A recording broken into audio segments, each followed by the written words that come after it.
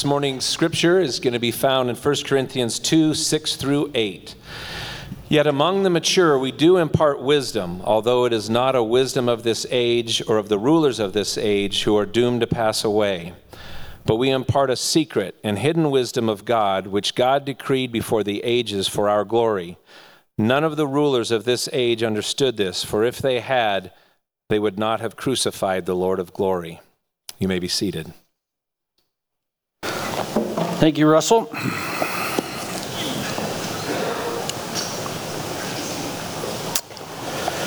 We'll be in 1 Corinthians chapter 2, verses 6 through 8. Let's take a moment to ask God for his help as we look at his word together. Lord, we thank you for being here with us this morning. It is by your kindness and your grace that you have seen fit to not only be with us here this morning, but also to give us your Spirit to open our eyes and our minds and our hearts to the truth of your word. And Lord, we just would ask for your grace and kindness on those in our lives who are going through difficulty. I think especially this morning for Carol, Rear, and Benjamin, and Jacob, and Travis, and their whole family. God, we ask for comfort for them as they mourn Rick coming home to you. And we pray, God, you would give peace that only you can provide. God, we also pray for Lorraine. She's got double infusions scheduled and a series of infusions coming up. We're asking, God, that number one, you would prevent any complications from arising, any infections or any of those sorts of things that can happen. But then also, Lord, that you, by your grace, might provide for extraordinarily effective results from this treatment. In Jesus' name we pray. Amen. 1 Corinthians 2, 6 through 8. I want to start with football. There's an event, I think it was 2015 or 2016, I can't remember. It is now dubbed this by the famous broadcaster Jim Nantz, the Miracle in Motown. Miracle in Motown. The Green Bay Packers were playing the Detroit Lions, and Green Bay was losing, and the final play of the game, depending on whether or not you are a Detroit fan or a Green Bay fan, the ball carrier was tackled, and the result was time ran out of the game. However, a penalty was called, face masked. Yeah, probably it was somebody tackled Aaron Rodgers, and he got a little dirty, so... Personal foul, 15 yards. Now, the rules of the NFL is you can't end a game on a penalty. It's against the rules.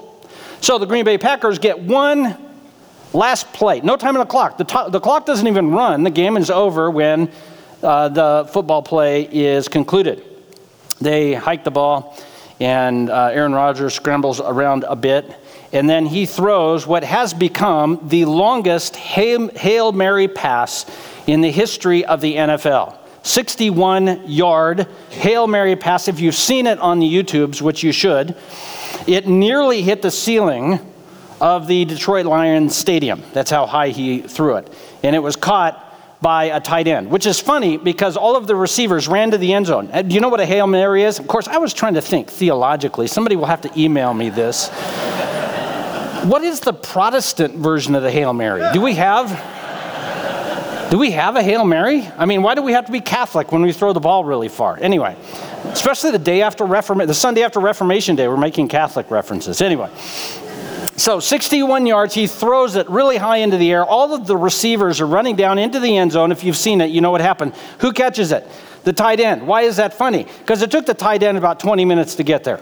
I mean, he shows up.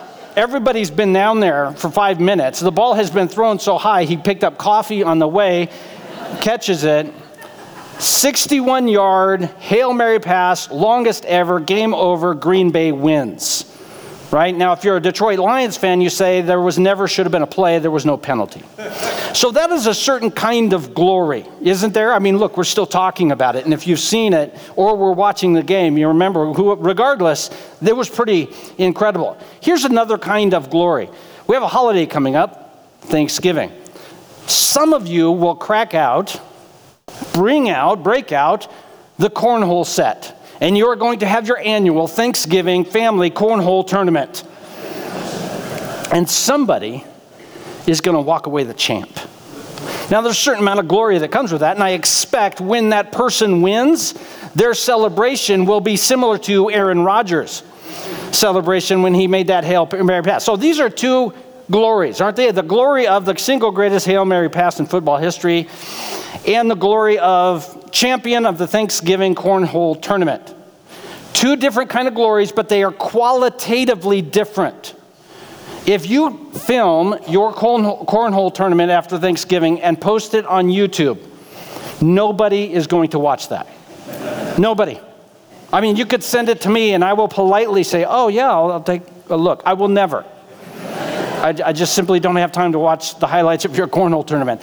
However, tens of millions of people have watched the miracle in Motown. So what we have is two kinds of glory. They both are glory, it's just they're qualitatively different from one another. And the Apostle Paul in 1 Corinthians chapter 2, if you're wondering where this is going, is talking about two glories. And they both are legitimate ways of having glory. And all he is arguing is they're qualitatively different from one another. And his suggestion is going to be, choose the better one. Right? He's saying, since there are multiple ways to have glory, why wouldn't it seem fitting to choose the one that gains the most and the qualitatively better glory?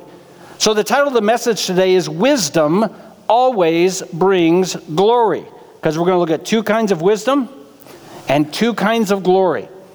And what kind of wisdom you have will determine what kind of glory you have. Verses 6 through 7. Wisdom always brings glory. God's wisdom brings God's glory. This is not complicated. You thought it was going to be complicated. It's not. We started with football, so you know it's not going to be complicated. God's wisdom brings God's glory. I want to try and help you understand how God's glory works, because it's not normal. It's not the way we think about things. So think about really famous inventions or ideas. Some of the top inventions in human history. Number one is the light bulb. The invention of the light bulb fundamentally changed our economy and the way we work. We're no longer bound to the sun being up to get work done. So the light bulb, the telephone was an invention that fundamentally changed how people communicate. The computer, specifically the microchip that allowed very large computations to be done in a very short period of time. Yeah, finally, one last invention that probably changed how people live is the airplane. The ability to travel long distances over a short period of time. But here's what I want you to think about all of those inventions. All of those inventions occurred within a context of something that was needed or wanted. So why would a person invent the light bulb? Because it's dark. They don't want it to be dark. And candles are expensive.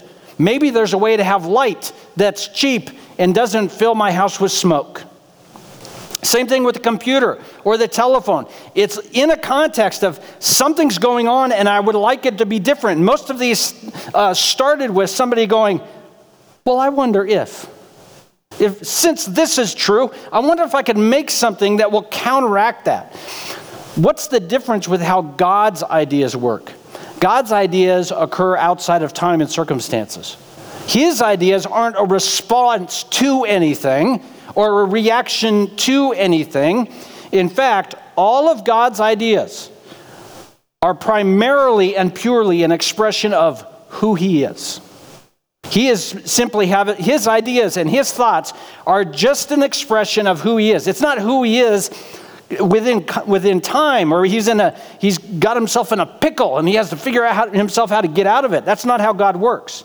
God's wisdom, which here in 1 Corinthians is the message of the cross. God's wisdom, the message of the cross, is timeless.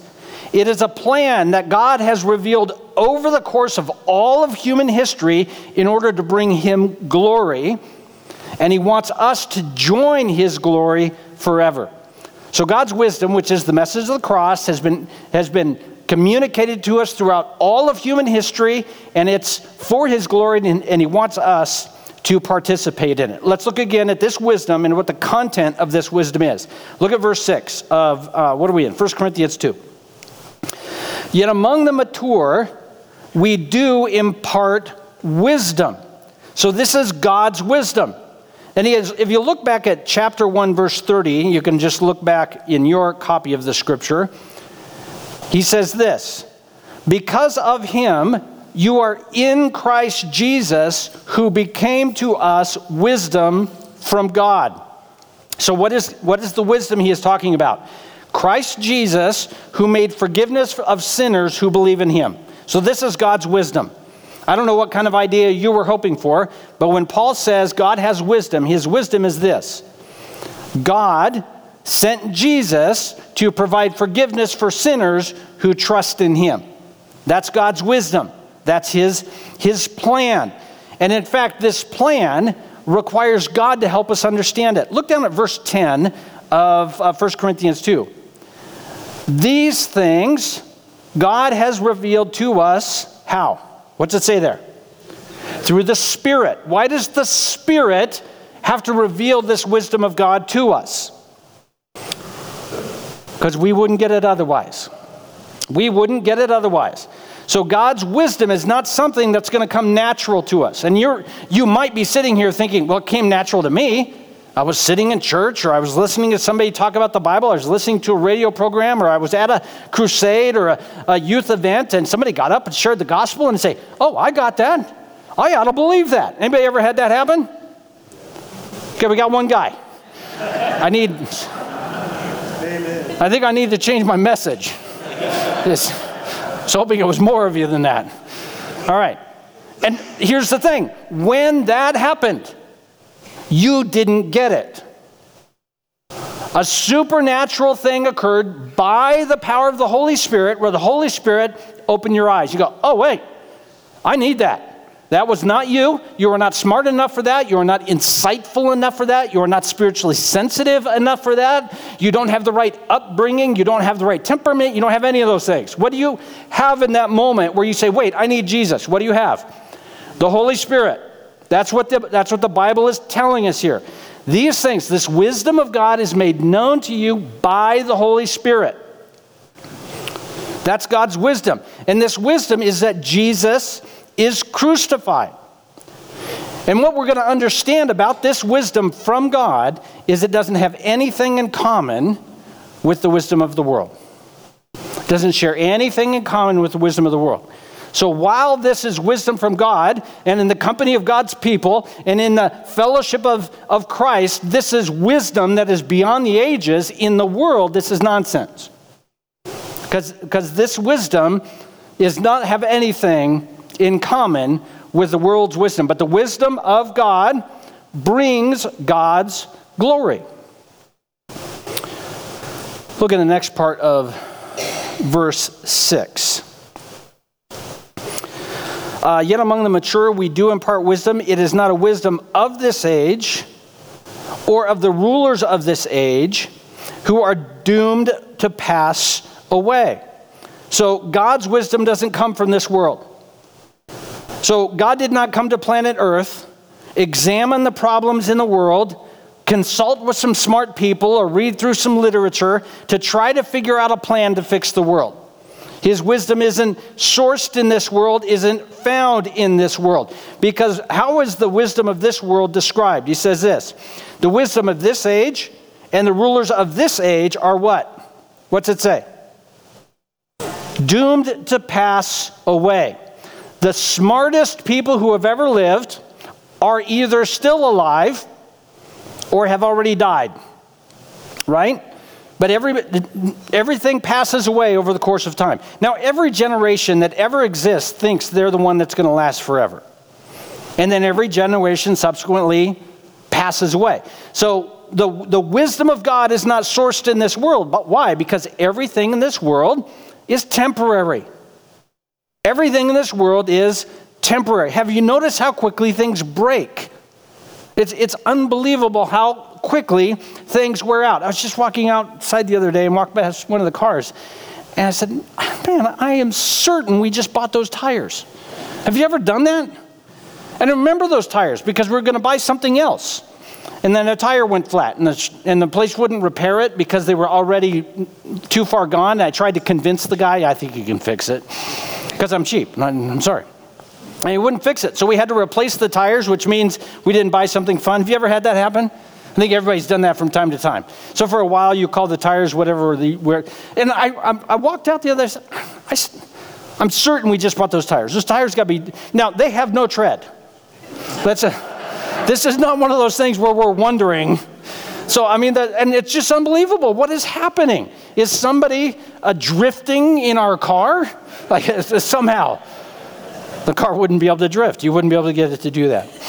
So why in the world would God source his wisdom in a place where things break and wear out so quickly?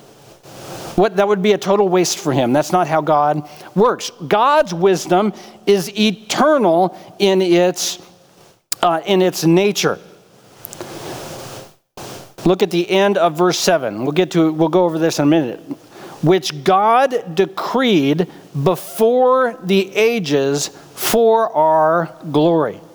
When did God decide to send Jesus to die for us? Before there was anything. Really, really important for you to understand about how God's wisdom works. He didn't create the world. Eve ate the apple, shared a bit with Adam, and then God was in heaven. Oh, my lands, what do we do now? I didn't see this coming. I had no idea. God was all of a sudden on his heels in reaction mode. Not what happened. That would be the wisdom of this world. Temporary. Useless. God's wisdom is wisdom that is from the ages. And it's sourced from himself. It's an expression of who he is. Before there was a sinner in existence, God wanted to express himself and bring glory to himself by saving sinners. That's what he wanted to do as an expression of who he is. And you may be sitting here saying, well, why in the world would that bring God glory? That is what he is like. This is what he is. He is a redeeming God, and he has always been a redeeming God. He didn't become a redeeming God when sinners became. He was always that kind of God. Amen. So God's wisdom is from all of time. Now, at the risk of really putting you to sleep, I wanted to show you how this works. And if you really wanted a lot of detail on how this works, you could come out on Wednesday night, because what I'm about to do in about 5 or 10 minutes, or maybe an hour, I don't know how long it's going to take, is what we're doing Wednesday night. Wednesday night, we're studying the entirety of the Old Testament from now until May, and we're looking at how the gospel is communicated in the Old Testament, because that's what Jesus said. So I just picked 17 or 18 different, not that many, just a couple. I want to show you a few of these. Genesis 3:15. Are you ready, Al? Buckle in. Genesis 3:15. God says this to Eve, I will put enmity between you and the woman, and between your seed, or offspring, depending on your translation, and her offspring. He shall bruise your head, you shall bruise his heel. Depending on your translation, you may have, he will crush your head and you will bruise his heel. So we call this really in many ways the first gospel. This is God saying in Genesis 3 to the serpent. Who is who? Who is the serpent? Satan, there you go. And who was Eve's offspring? Jesus. And you wonder about that?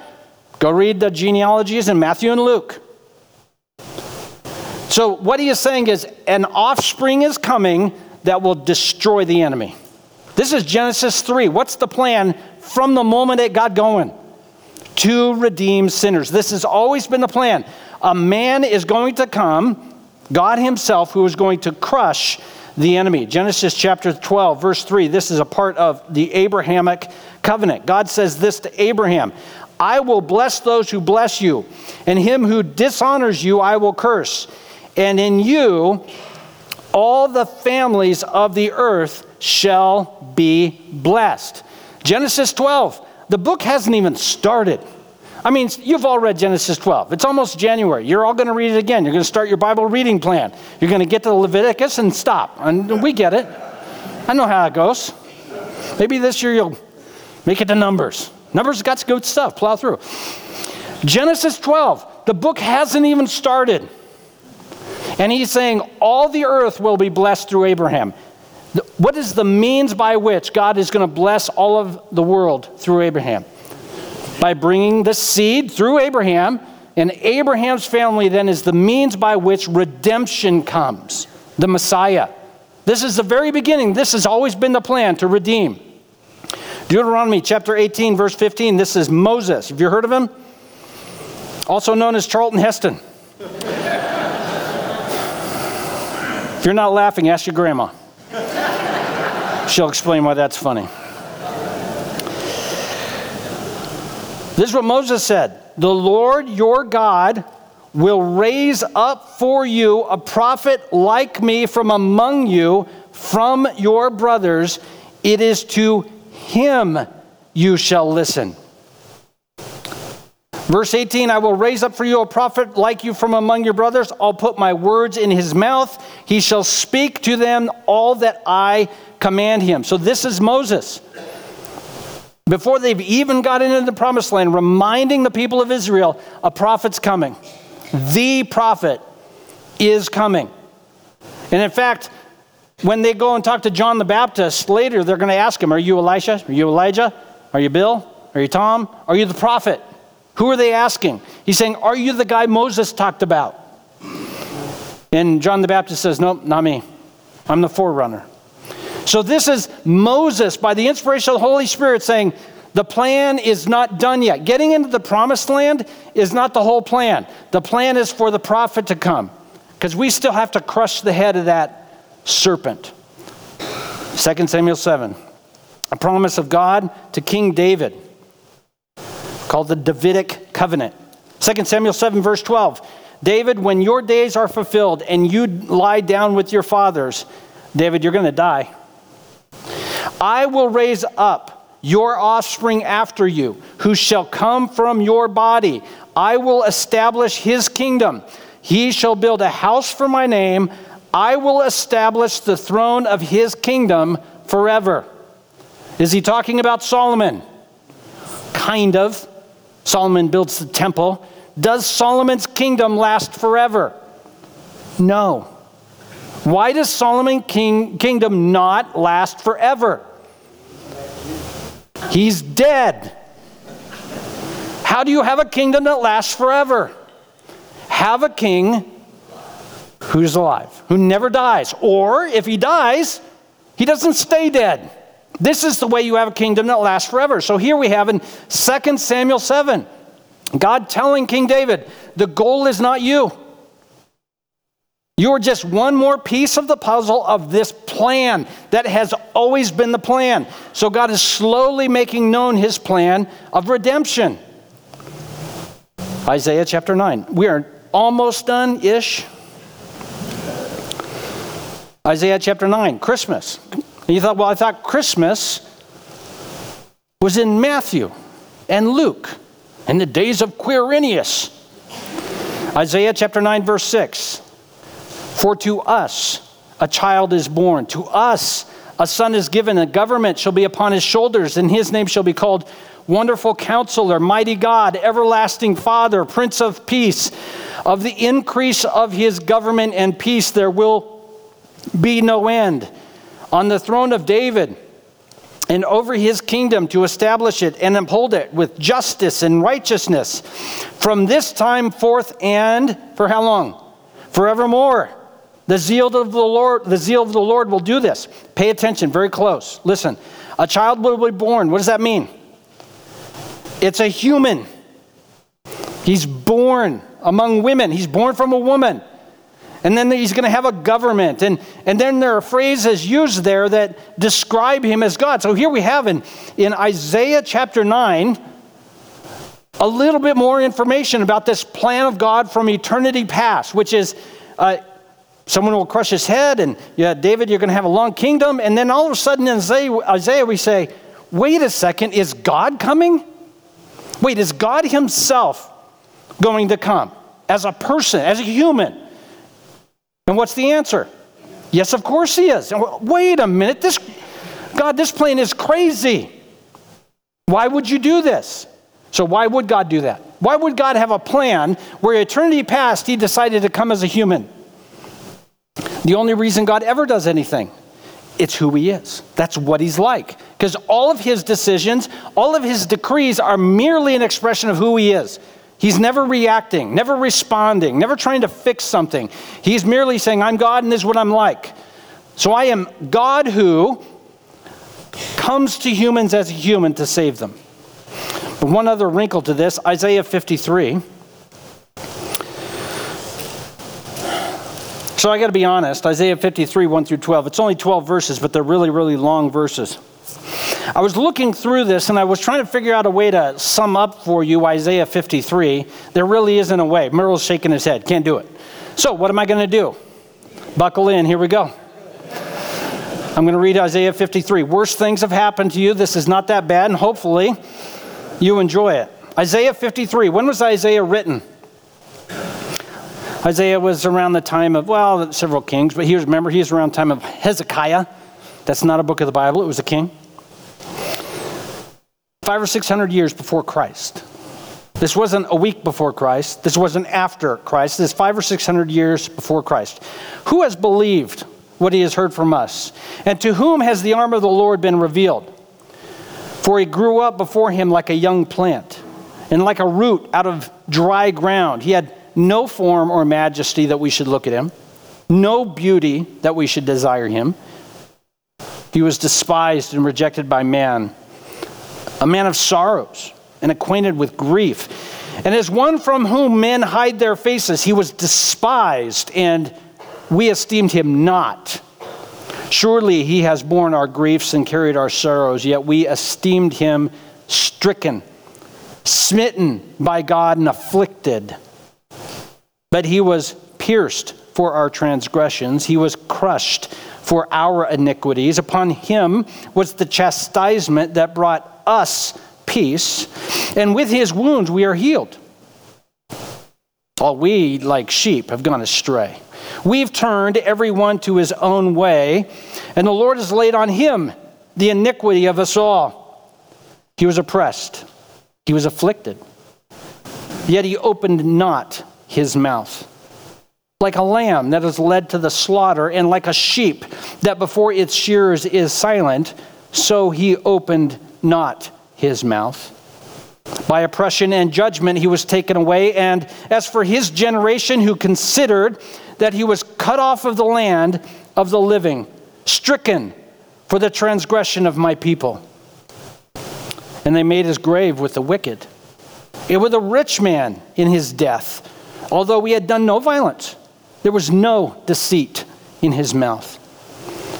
Yet it was the will of the Lord to crush him. He has put him to grief. When his soul makes an offering for guilt, he shall see his offspring. He shall prolong his days. The will of the Lord shall prosper in his hand. Out of the anguish of his soul he shall see and be satisfied. By his knowledge shall the righteous one, my servant, make many to be accounted righteous, and he shall bear their iniquities. Therefore I will divide him a portion with the many, and he shall divide the spoil with the strong, because he poured out his soul to death and was numbered with the transgressors, yet he bore the sin of many and makes intercession for the transgressors. This is God's plan from eternity past, for himself to come and be destroyed for our sin. For himself to come and suffer and to be pierced, to be led like a lamb that was off to be sacrificed. This has been the plan since before creation.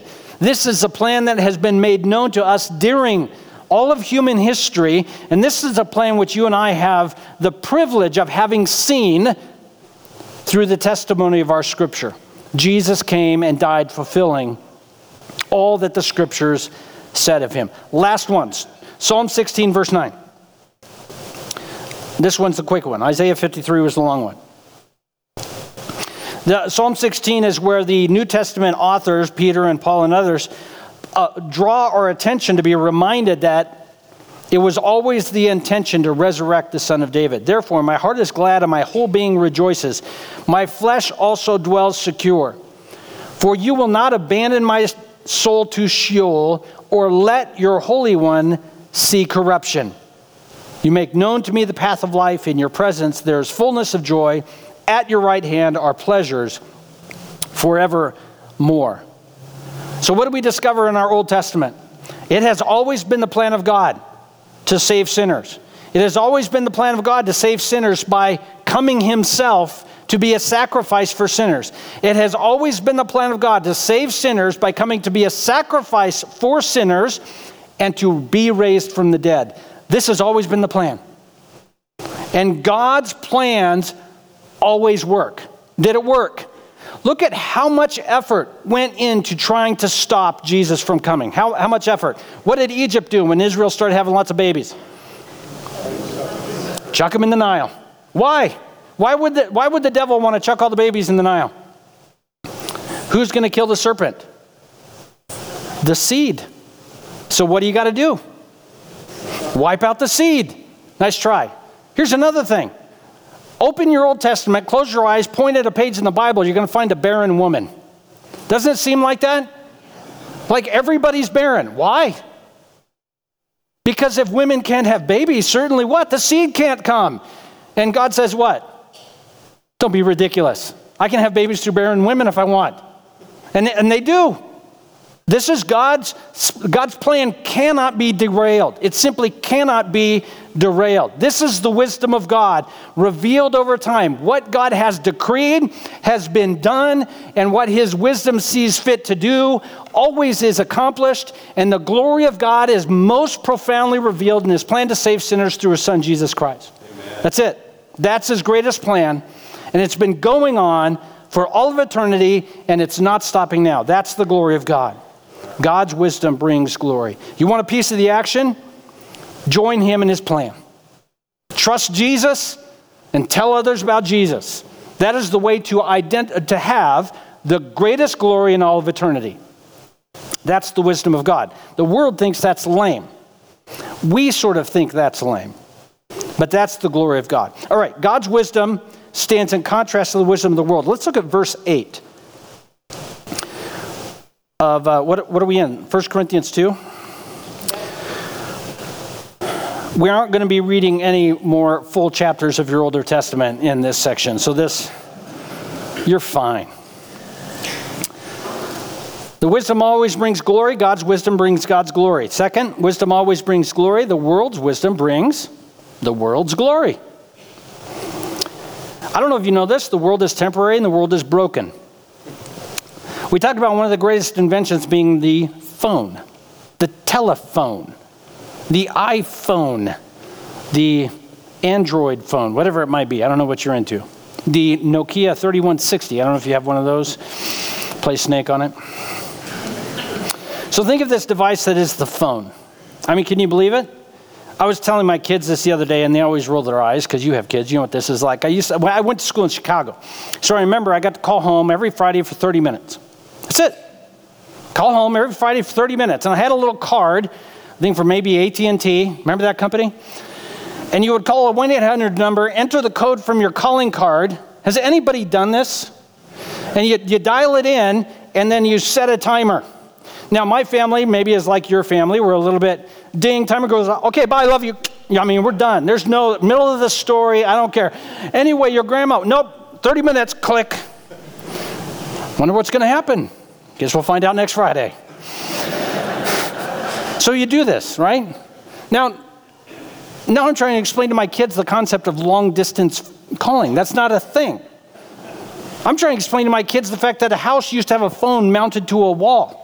Like, why would you have that, right? Why would there be a phone mounted to a wall? So we have this incredible invention. We carry it around in our pockets, and we use that. The average individual uses that 4.5 to 5 hours a day.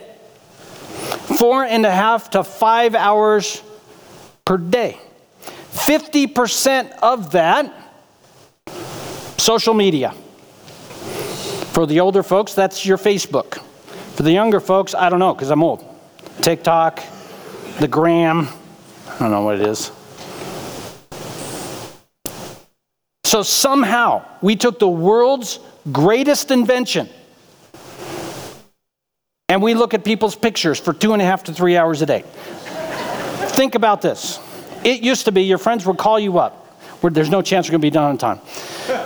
Your friends would call you up. Hey, you want to come over for dinner Friday? Oh, yeah, it'd be awesome. I look forward to it.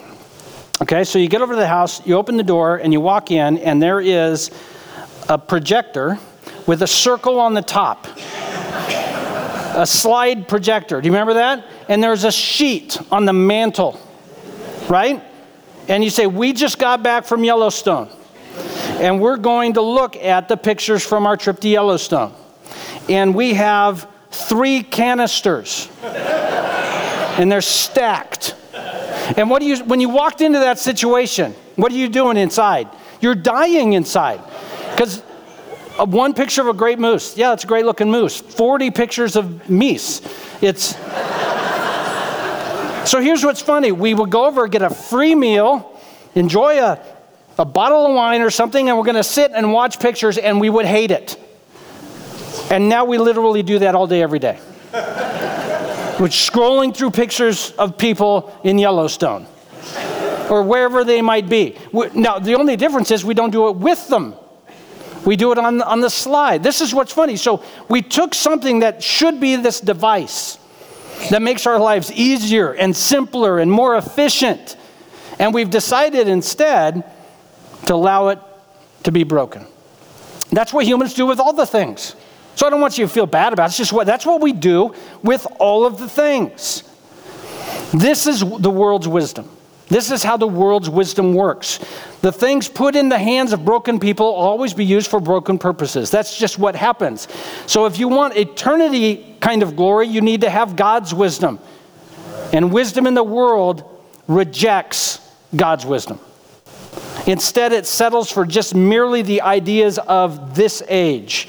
And as a result, the ideas of the world can only bring glory for a very short period of time. And only for this world. Look at verse 8. None of the rulers of this age understood this, that is God's glory. If they had, they would not have crucified the Lord of glory. The rulers of this age, Pilate and the religious leaders and others, they knew how the world worked. They knew how power works and influence and money. They know how the real world works. They looked at Jesus and imagined, can this person be made to be useful in the way we think the world works? Pilate looks at Jesus. Can he be made to be useful as a ruler of an area in Rome? The religious leaders look at Jesus. Can he be made to be useful to move forward the agenda of the Jewish people under Rome? Pilate and the religious leaders both looked at Jesus and said, this guy is not useful. He provides no benefit. The only way to extract any benefit out of this person is to kill him. That's the wisdom of this world. And if you were to merely look at the way in which those events unfolded in terms of a historical perspective, that was probably the right thing to do. Pilate prevented a riot in Palestine. Pilate also was able to create a new friendship with the king of the area, Herod. Now all of a sudden, he is creating political alliances that matter for the furtherance of his political agenda. The people of Israel also experienced a time of peace. It really was the zealots in AD 70 that resulted in a great invasion by Titus. So really, in terms of you want to look at, well, what's the right thing to do from a political and religious perspective? Yeah, certainly kill Jesus. Now, if you want to live forever, forgiven of your sins, you should not do that. You should recognize who he is. But the wisdom of this world results in only temporary glory. Glory that will only last the span of your days. So they crucified Christ. What we need to recognize is the glory that we seek is easily perceived in looking at the details of our life. It's easy to perceive how we want to receive glory by simply looking at how we make decisions and how we use our time, how we use our resources, and the kind of relationships and friendships that we have. We need to be asking ourselves, do we understand that God's wisdom is the best way to participate in glory, to participate with Him in the plan of the ages? Or do we merely want to have the glory of this world? Why is this important to the city of Corinth? Here's the question for Corinth and maybe for you and I. The people in Corinth were believers, but they were starting to get really excited about this Greek intellectual philosophy. They called them the sophists, people who could speak really well. They had lots of really brilliant ideas. And so the people of Corinth were always looking for the next great teacher. That's why they're talking about Apollos, and they're talking about Paul and Peter and Jesus and all these others. They want to just be attached to the newest and greatest and latest ideas. Paul's question to Corinth and to us is this: since you have the Spirit, why are you now seeking the glory of this world? Since you have the Spirit who has opened your eyes to the glory of God that has been on the move since eternity past and will last into eternity future, why now are we seeking to merely have glory for the next 20 minutes, or the next 20 years, or the next 30 years? Why not seek to have your life hitched to the greatest of all things, the glory of God in Jesus Christ? A couple of things about the Lord, and then we'll close. Number one, I don't know if you knew this or not, God is eternal. So you knew that. Good. We're not breaking new ground. When you come to the Lord in prayer, when we think about God's wisdom, I just want you to think about how you seek the Lord in prayer. We pray for things, and we ought to. I hope you pray for all the things that are really driving you bonkers. We pray for things, and what are the time frame for most of the things we're praying for? They're relatively short. Like, say, for example, let me just throw this out there for your consideration. Let's say you were dead. Would you need all of those things handled? Think of all the things you prayed for this week. Well, maybe for the people who come after you, right?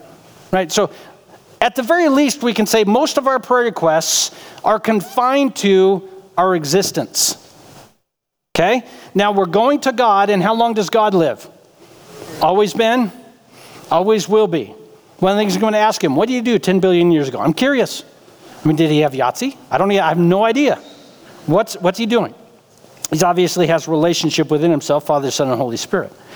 One of the things we must recognize when we come to God in prayer is we want to connect ourselves with his view of how big things are.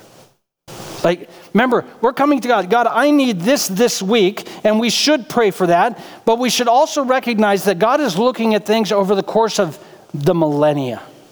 He is looking at our great. So sometimes God says, well, I'm not going to do that right now because I'm doing this way over here. And it's not just because I'm trying to be mean. It's because I have a bigger plan than you can see right now. And when we understand that's how God operates, it gives us the ability to just trust him. That he has a lot of things in mind. He knows exactly what he's doing. His plan always works precisely correctly. And we want to seek him in prayer, but we also want to rest in him knowing he's got a big plan going. And he's going to answer us in accordance with his eternal plan. God is eternal, and we need to remember that when we seek him in prayer. Secondly, God is focused. Have you ever been working on something really complicated and important and been interrupted? You enjoy that? Have you ever found that when you're working something and you're engaging both sides of the brain? I usually only use one side. The other one I have no use for. You're focused and you're working, and then somebody comes over and they ask you something. At first, of course, I'm a guy. I don't know if it works different for women. They say something.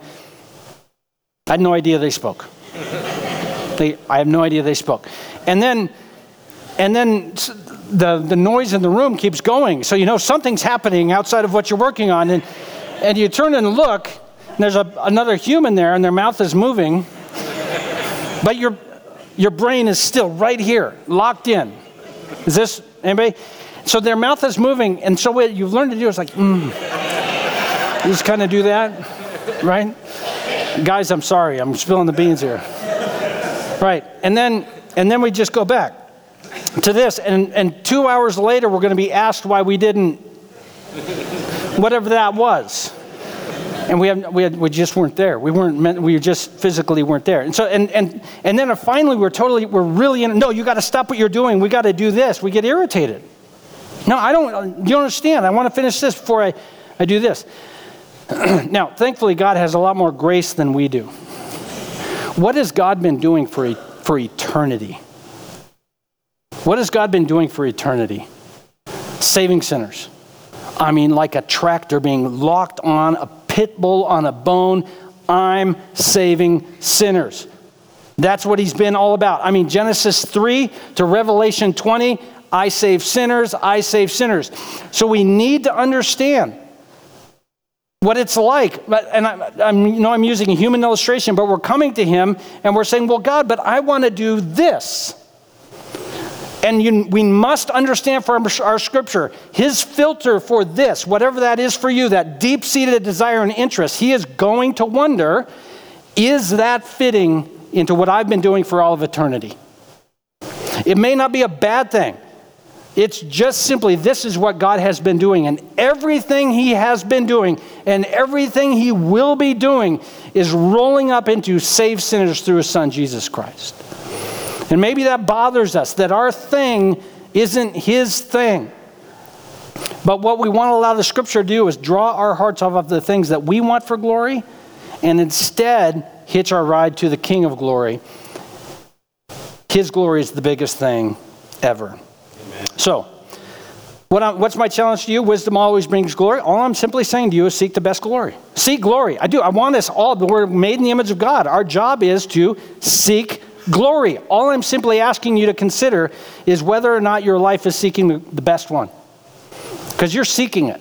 Seeking it through your work, you're seeking it through your family, you're seeking it through your reputation, you're seeking it through activity, you're seeking it through leisure. There's lots of ways we seek to experience glory. The greatest glory of all time is the plan of God to save sinners. I want you to just simply take some time to consider, is your life being invested in the greatest of glories? God, we thank you for your son, Jesus Christ, that you did not compromise when you came here to merely serve our purposes, but you, God, instead saw fit to bring yourself the most glory by dying for sinners like us. We are thankful, God, that you have brought forgiveness to people like us. God, we also have to agree that our lives, God, are a headlong pursuit of our own glories. God, we pray that you would open our eyes to the ways that we can engage in the things of our life, our work and our family and our community, and God, have them participate in the glory of redemption. That we wouldn't seek the lesser things. And God, we thank you for your patience with us and your kindness to us, that you never leave us or forsake us, and you gently lead us along to be made into the image of your Son. And God, we just pray in this moment you would challenge our hearts to retune our priorities to the glory that never ends. In Jesus' name, amen. Why don't you stand up as we close with the song?